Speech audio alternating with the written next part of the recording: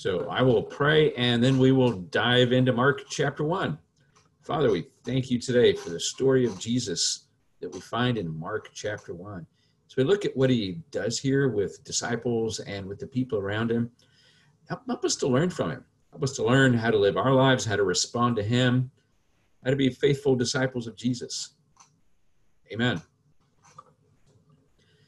Let's see here. What we're doing is we're reading the text together. So let me get over here. I will share my screen here so we can see the text together.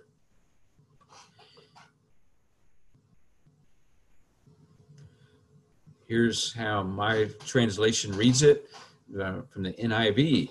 Mark chapter 1, verses 16 through 20.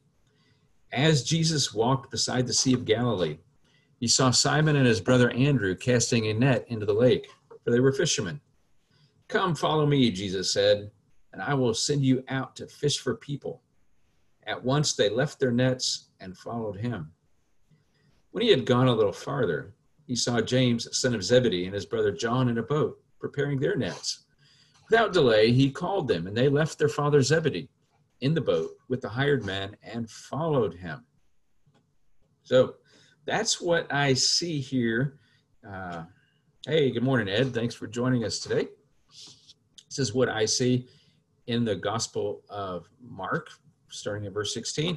And on my list of questions on this text, I have 15 questions. I don't know if any of you have looked at the text and formulated your own questions. If you have and you're there on Facebook, feel free to put your questions in the comments there and we'll try to deal with them. My first question is, why was Jesus walking beside the Sea of Galilee? Was he in a habit of doing this? For me, I'd walk around along the Sea of Galilee just because it's a scenic place to walk. Calm, peaceful, the waves lapping at my feet. Or maybe there's crowds there. Maybe there's fishermen, not just Simon and Andrew and James and John, but lots of fishermen there. And I'm out looking at them fish and trying to learn from them how maybe I could be a fisherman someday too. Or maybe I'm just out breathing the nice air, the fresh air of the outdoors. But why was Jesus doing it? Was he in a habit of doing this? Did he regularly go out walking along the Sea of Galilee? We don't know, but we wonder about it. My second question is, did Jesus know Simon and Andrew before he called them? Did they know Jesus? We see some indication elsewhere that at least Andrew was a disciple of John the Baptist. So it's possible that Jesus had gotten connected with them through a mutual connection with John the Baptist. It's also possible that they had known each other living in Capernaum and they'd been together up there. It's possible that they were distantly related to each other, that they were distant kin, that they were cousins of Jesus. So it's possible. We don't know. So let's see. Third question, was Jesus specifically looking for Simon, Andrew, James, and John? If so, why? This plays into the other question. If he's out there walking along the lake looking for particular disciples, was he looking for these particular guys, these particular young men? We don't know. It's also possible that there were other people out there that he called also, but those other people said no. They said, "No, Jesus, we don't want to follow you," or "Jesus, why don't you wait till we're finished fishing? Why don't you wait till another time, a time that's more convenient, a time that works better in our lives?" And Mark doesn't tell us about them because they're not relevant to his story.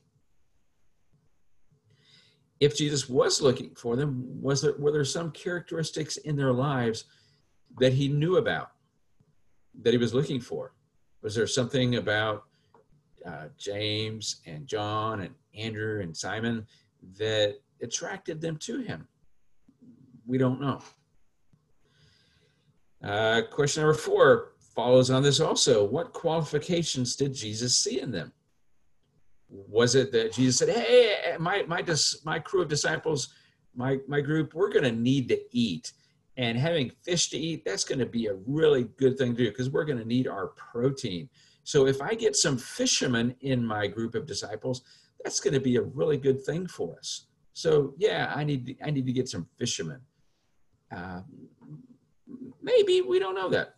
Maybe it's that Jesus saw some responsiveness in them, that they had a tendency to respond to God. Maybe that's where he connected with them back again when maybe at least one of them, Andrew, was a disciple of John the Baptist.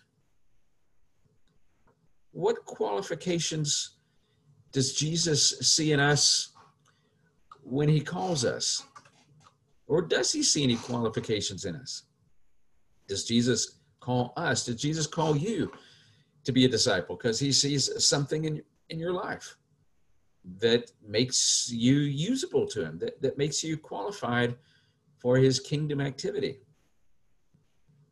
Or is it, as some preachers have said, not so much that he calls the qualified, but that he qualifies the called? That he calls us universally to follow him. And that calling us as we respond to him, then he makes us qualified. I'm pretty much inclined in that direction. Question number 5 goes to our appropriation of this kind of story. What habits do we have when we encounter people? Do we keep our eyes open and pay attention to them? Jesus has sent us out in the Great Commission to make disciples, to extend his call to the people around us. When we do that, are there characteristics that we look for? Are there habits that we look for in their lives that would lead us to invite them to follow Jesus, to become with us disciples that are following Jesus too? We don't know. Could be. So let's see. My screen is doing odd things here, so let's see. Okay. Question number 6. What does it mean to be a fisher of people? How did Simon and Andrew understand this invitation? What metaphors would Jesus use for calling people who work in other professions? Well, we know that from what we read here that these guys were not fishermen with fishing poles and hooks. These guys fished with nets. They went out in their boat, they threw out their net then would bring up fish. When Jesus invited them to follow him and become fishers of men, fishers of people, did they imagine that they would be going out and about where people are with their nets and throwing their nets over people and hauling them in? I don't think so. How would they have understood it? Could they understand that just as you go out to catch fish and bring them in, that you're going to go out and catch people with ways, means, methods that are appropriate to catching people and drawing them in? In what way would their catching of people, their drawing people in, be like Jesus's drawing people in? Are there other metaphors that Jesus would use with other professions, other ways of drawing people in? Maybe so. Maybe you can think of some. If you can think of some, leave some comments here on Facebook page and let me know what you think. 7th question, what does being a fisher of men look like for us? How do we invite people to join in this fishing? What qualifications do we look for in those we invite? Again, still following in the same track. When you go out as a disciple of Jesus, when you go out as someone who is sharing the good news, as someone who is joining in Jesus's call of making disciples, of bringing people into being kingdom participants like you are, how are you doing that? What does that being a fisher of people look like for you? Now, I'm afraid too often in the church, we leave that to the professionals. Well, that's why we pay the preacher. That's the preacher's job, is to go out and bring people in. Well, one of the unfortunate things for us preachers, speaking from my own experience, is we spend a lot of time with people that are already on the inside. We spend a lot of time taking care of the sheep we already have, the people already here. Pastoral care means going out and visiting our people, interacting with them, creating programs for them, writing sermons, doing lessons for the people that are already on the inside. And our primary relationships are with insiders. Now, unfortunately, that's also the case usually with church members. If you've been in the church, any church, for any length of time, your primary relationships tend to be with other church people. Now, it might be that the church people that you have your primary relationships aren't necessarily people in your church, but are members of other churches. And our calling is not to do what we call shuffling of the sheep, to go out and get, hey, well, there's a lot of Baptists out there. Let's get all the Baptists so that they'll come to the Methodist church. Or Catholics, look at all those Catholics. Let's get the Catholics to come to the Methodist church, or the Presbyterians, or the Pentecostals. No, our calling to make disciples is to go to people that have no church connection, people who have not yet said yes to Jesus, or who, if they have said yes to Jesus, are not yet connected to a body. What are we doing to connect with them? What are we doing to build relationships with them, to draw them in? One thing we could do is every morning when we get up, it's good to start every morning with prayer. We could pray a simple prayer like, Lord, help me see the people around me today. Help me relate to them. Open my eyes to them and show me the ones that you want me to invite to you. Let my life be a witness to them, an open book of your invitation to them. Now, my 8th question, why did Simon and Andrew immediately leave their nets? Who was inconvenienced by their doing so? How essential was it that they respond immediately, rather than saying something like, sure, Jesus, let us just finish what we're doing first?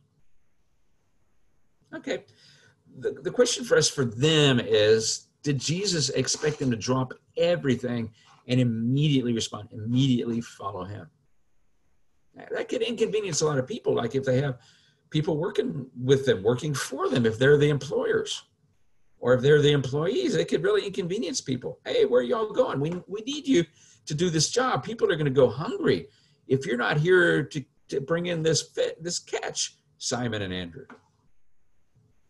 But they responded immediately. Well, what about us? When Jesus calls us to anything, whether it's the initial call to become his disciples, the call to take up his kingdom work, does Jesus expect us to do that immediately? Or does he expect us to get our affairs in order and then follow him? Now, the challenge with getting our affairs in order is sometimes our affairs are mighty complicated. What does it look like to follow him immediately, to respond faithfully? What about the people we work with? How patient are we with them? Do we give them a chance to respond, a chance to wait? Question number 9, how essential is it that we respond immediately to Jesus? Is it ever permissible to finish what we're doing first? This just extends the question I just asked. Can we wait?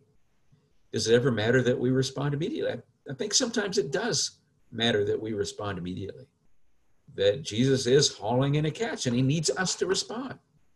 Or we might think of when Jesus fed the 5,000. Jesus said, okay, disciples, here are 5 loaves, 2 fish. I'm going to break them up little pieces. You take them out there. Oh, Jesus, we're busy doing this other stuff. Give us an hour and then we'll come do it.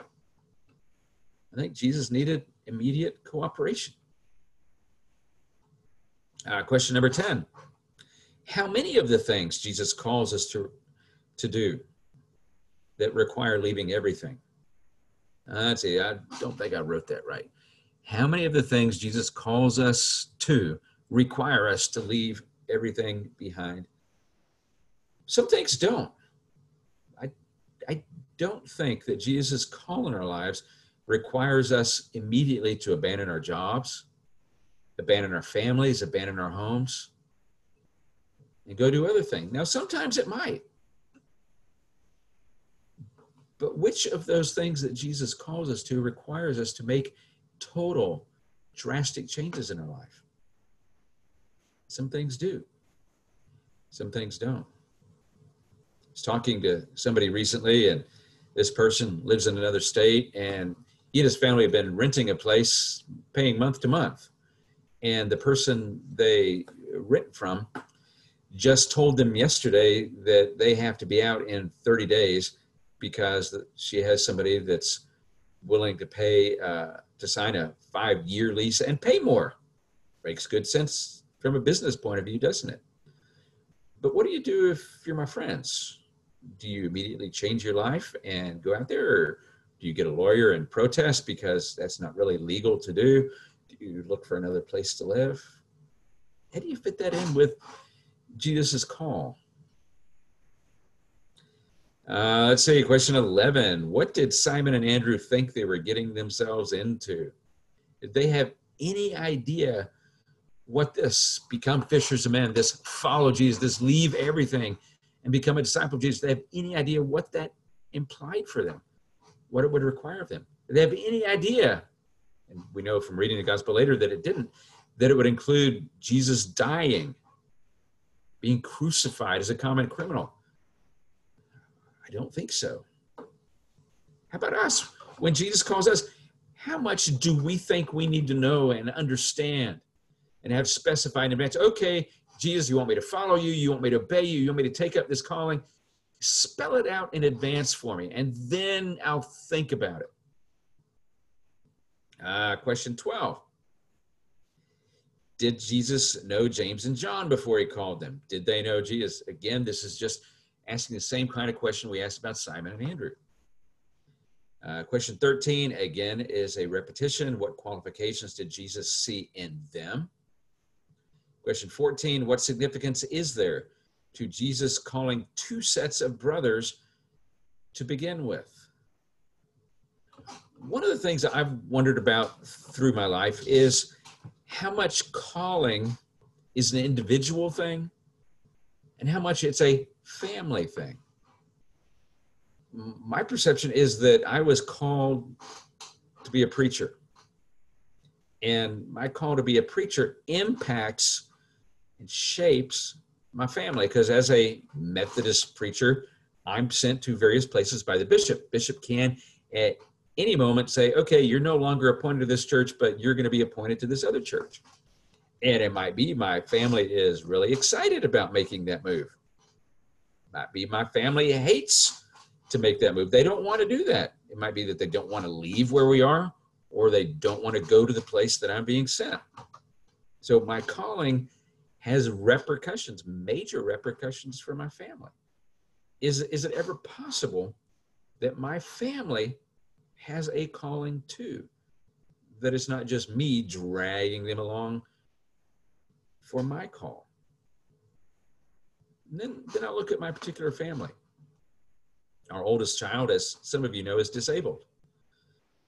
To what degree is having a disabled child, now an adult disabled child, a shaper and a determinant of my calling? I know there's some things in my life I haven't been able to do, some aspects of my calling that I've had to say no to, because I also have that calling to take care of my child, to be a dad to her, to offer her things in life that she couldn't have otherwise. So as Christians, we have multiple callings, and our callings have multiple dimensions. It's very challenging to figure out how to live them out together. Because my life would look very different if I just said, okay, daughter, I'm called to do this, so you just lump it. Or, okay, wife, I'm called to go here, and I don't have any call for you to go with me, so, hey, yeah, just make it the best you can on your own. I don't think so. So I'm called to be married, called to be a pastor, called to be a dad. I do all that. Okay, question 15. This is my last question on this paragraph, this section.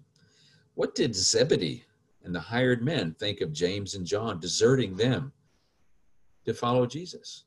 Well, Zebedee was the father of James and John. Was Zebedee say, go boys, go, because he was really excited, and now he could brag as a dad and say, okay, yeah, my sons got called by Jesus the rabbi. They're really something. Could he then bask in their glory of being disciples of this new famous rabbi going around? Or did Zebedee think as a fisherman, what's going to happen in my business? I've raised my boys here to take over my business so maybe someday I could retire. Where are you going, boys? I need you here. Again, we don't know what Zebedee thought of it. We don't know what James and John thought of it. But we know that they followed Jesus. Okay, let's try the next paragraph here.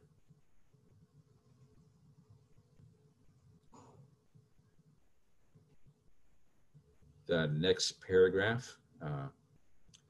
Let's see, I'm going to stop the share and let's see how this is working. And we're going to go to the next part. I'm going to share the screen again. Gospel of Mark. Share. Okay. The text here reads like this. It says, they went to Capernaum, and when the Sabbath came, Jesus went into the synagogue and began to teach. The people were amazed at his teaching, because he taught them as one who had authority, not as the teachers of the law. Just then, a man in their synagogue who was possessed by an impure spirit cried out, "What do you want with us, Jesus of Nazareth? Have you come to destroy us? I know who you are, the Holy One of God." "Be quiet," Jesus said sternly. "Come out of him." The impure spirit shook the man violently and came out of him with a shriek. The people were all so amazed that they asked each other, "What is this? A new teaching, and with authority. He even gives orders to impure spirits, and they obey him." Jesus' news about him spread quickly over the whole region of Galilee. Okay, my questions about this section start with, who is the they? It says they went to Capernaum. Who is they? Is it just Jesus, Peter, Andrew, James, John? Is it just the five of them? Or has Jesus called other disciples already that Mark hasn't mentioned to us that are part of this company? Second question, why did they go to Capernaum? Why there and not someplace else? Or had Jesus been going to many cities, many towns, many villages, and this is just the one that Mark happens to tell us about? To what degree, if any, was Jesus already associated with Capernaum? He was associated with them. In what ways? Question number 3, what were they doing in town before the Sabbath came? How did whatever they were doing shape what happened later? Were they perhaps going all around Capernaum saying, "Hey guys, you need to be in synagogue this weekend because Jesus is going to be teaching. It's going to be really great"? Or were they going around praying and healing people? Or was Jesus out on the streets teaching? We don't know. Question number 4. Why did Jesus take up teaching in this synagogue? Had he done it there before? Did he take the teaching upon himself, or was he asked by others to do it? What was the content of his teaching? And we don't know if Jesus was the regular rabbi for that synagogue. We don't know if Jesus had ever taught there before. Why was he teaching this Sunday? Or was it just that, or this Saturday, this Friday night, so this Sabbath, that, say, the rabbi looks out and says, "Oh, Jesus is back. Let's have Jesus come up and do some teaching." Question number 5, in what way was Jesus teaching with authority? Why did he teach with authority? Why did the teachers of the law not teach with authority? I'm going to ask a question here. When Jesus is teaching, is he thinking, "Okay, Lord, give me authority here"? And if he did, what did he mean by "give me authority"? What exactly was he looking for when he was teaching with authority? And was it something in his mind? Was Jesus thinking, "I am now teaching with authority"? Or was it something in the disciples' mind, or the congregants in the synagogue that day? Were they thinking, "Oh yeah, authority, this is what we perceive"? And we might also ask that of the teachers of the law, the scribes. Did they set out, did they intend to teach with authority? Or again, was it something that the audience, the congregation, perceived or didn't perceive? Question number 6, is teaching with authority a purely good thing? Would it have been better if the teachers of the law had taught that way? Is teaching with authority something we're supposed to do today? I confess as a preacher and teacher that sometimes I've been in situations where I teach or I preach in such a way that it feels like people are really listening to what I say, that what I say matters. But there have been many other times where I'm teaching or I'm preaching, and I really get the idea that people really aren't all there. Sure, they're physically there.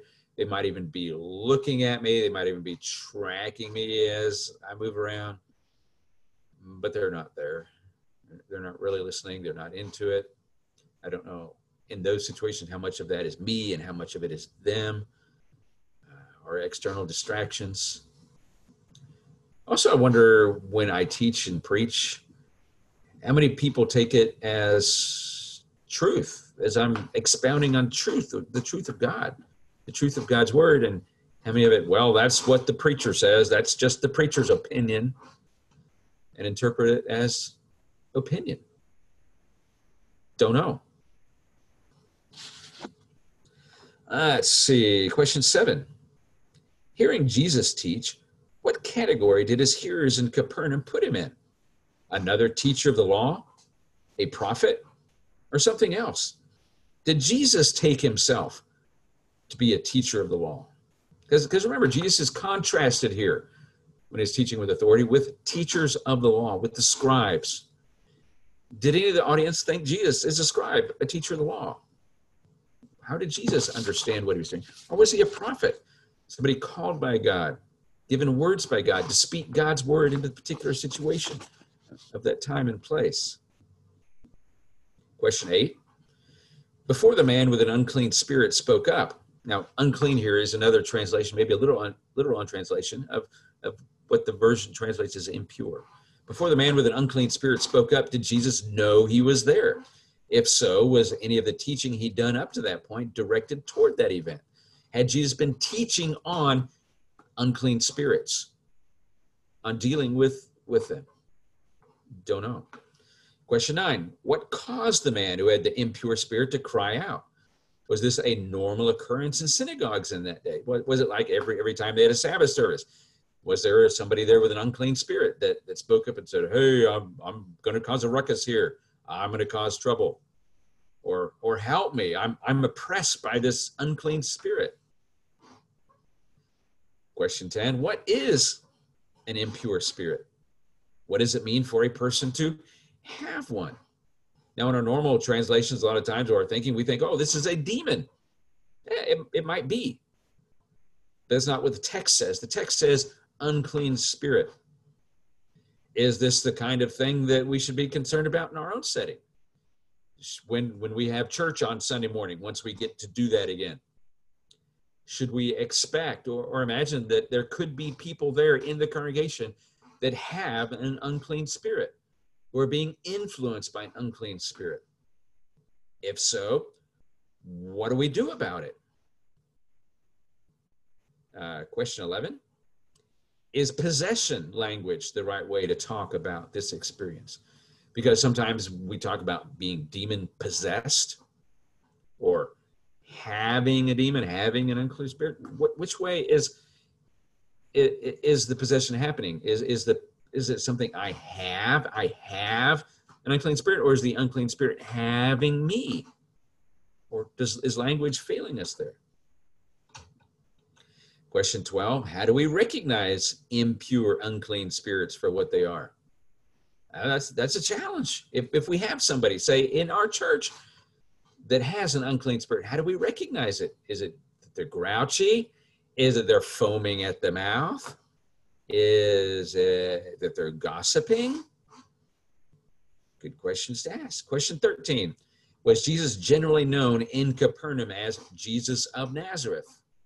Now, this is probably a fairly trivial question, but Nazareth isn't too far from Capernaum, and maybe there were other Jesuses around that day. I mean, Jesus is just the Greek form, the English form, or the Greek form of the name Joshua. Maybe there's lots of people with that name running around. And they're in Capernaum. Generally, we generalize, maybe there's Jesus of Capernaum or Jesus of Main Street, and there's Jesus of Nazareth. Question 14, how did the man know that Jesus was the Holy One of God? What did he mean by this? Was his knowledge of Jesus' identity a good thing or a bad thing? What effect did his identification of Jesus have on the other people in the synagogue? Okay, there's a really complex question here. The man with the unclean spirit says that he knows that Jesus is the Holy One of God. Did Jesus think of himself that way? Did Jesus say, hey, yeah, I am the Holy One of God? Did the people in the synagogue that way? Were they inclined to think, oh, yeah, this Jesus of Nazareth, he is the Holy One of God? And if they thought that way, what would they mean by that? Would it be good for Jesus to encourage the unclean spirit to say, oh, yeah, he's the Holy One of God? Or would advertising by an unclean spirit be something you don't want? Question 15. And I know I'm going pretty quick here, but we only have so much time. Question 15, why would the impure spirit think Jesus had come to destroy them? Notice also the plural here. Have you come to destroy us? Is that there's a plurality of unclean spirits there? Is it that unclean spirits tend to speak in the plural about themselves? Or is he thinking myself and this man I'm possessing, having, demonizing, influencing? Is that the them? Why would that spirit think that Jesus had come to destroy them? What would destruction look like? Don't know. Question 16. Why does Jesus command the spirit to be quiet? Is the spirit saying something Jesus doesn't want said? Or is he just putting it in its place? I don't want an unclean spirit speaking at all. So be quiet. Is that ever appropriate in our churches? Is it ever the case that we might have somebody in church that's saying things that are leading people astray? Is it ever appropriate for the preacher or anybody else to say, be quiet, you unclean spirit? Might be a little challenging there. Might be the preacher does that. Somebody might be saying, hey, I need to call the Diaz, get this preacher out of here. Let's see, question 17. Why did the spirit shake the man when it came out? Was the spirit visible when it came out? If so, what did it look like? Did the spirit shriek, or was it the man shrieking? Again, questions we don't know the answer to. I don't know if any of you have dealt with this kind of situation. I have never done an exorcism in my life. I have dealt with people that seemed to me that maybe I was dealing with an unclean spirit. I have not seen one. I've heard stories of people dealing with casting out unclean spirits and then seeing some sort of creature escape. But that's just speculation. Question 18, what was the connection between Jesus' teaching and his exorcism? Was Jesus teaching on unclean spirits? Was he teaching on exorcising them? Don't know. Question 19, what did the audience perceive to be new about Jesus' teaching? In what way was his teaching different? Not just in style, being teaching with authority, but in what way was it new? Was the content new compared to what they'd been hearing in Sabbath teaching generally? And question 20, what was the content of the news about Jesus that spread through Galilee? Did Jesus want this news about him to be spread?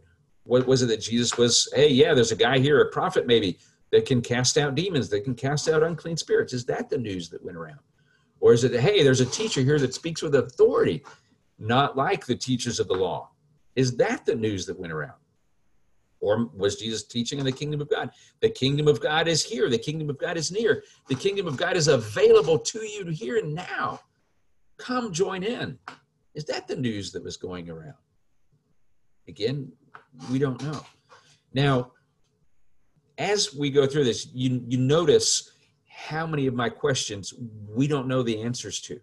Occasionally, these interpretive questions, there are answers in the text, and we can reason them out, we can figure them out. But a lot of times, we don't know the answers. It's hard to come by. So I encourage you, go ahead and pick up your Gospel of Mark and work through the rest of chapter 1 and come up with your own questions. See what questions occur to you, because I'm sure the questions that occur to me aren't necessarily the same ones that occur to you. And the questions that occur to you might be a blessing to me as I hear them and learn from them, and a blessing to the other people during the study. So what's coming up next? Well, coming up Sunday morning at 10, we have Adult Sunday School that we'll be doing here in the same place. That'll be 10 a.m. We have worship. Worship will be online at YouTube at 9 and at 11 o'clock on Facebook. Invite you to come join us. Also encourage you to share this with others. Share this video with other people. Share it on your timeline on Facebook. The more we get the word out, the more we can connect with people. And pray that it'll do them some good, and that it's not just me spewing hot air and talking. So let's pray. Father, I thank you so much for these stories, for Jesus calling Simon and Andrew and James and John. Help us join in that experience of a call, the call of Jesus, and also join in the calling other people to follow as they did, to become fishers of people. And Lord, give us discernment as we interact with people out there. If there are people around us, people in our neighborhood that are suffering from unclean spirits, let us have a role. Let us be a part in bringing them deliverance and healing from them. Thank you, Jesus. Amen.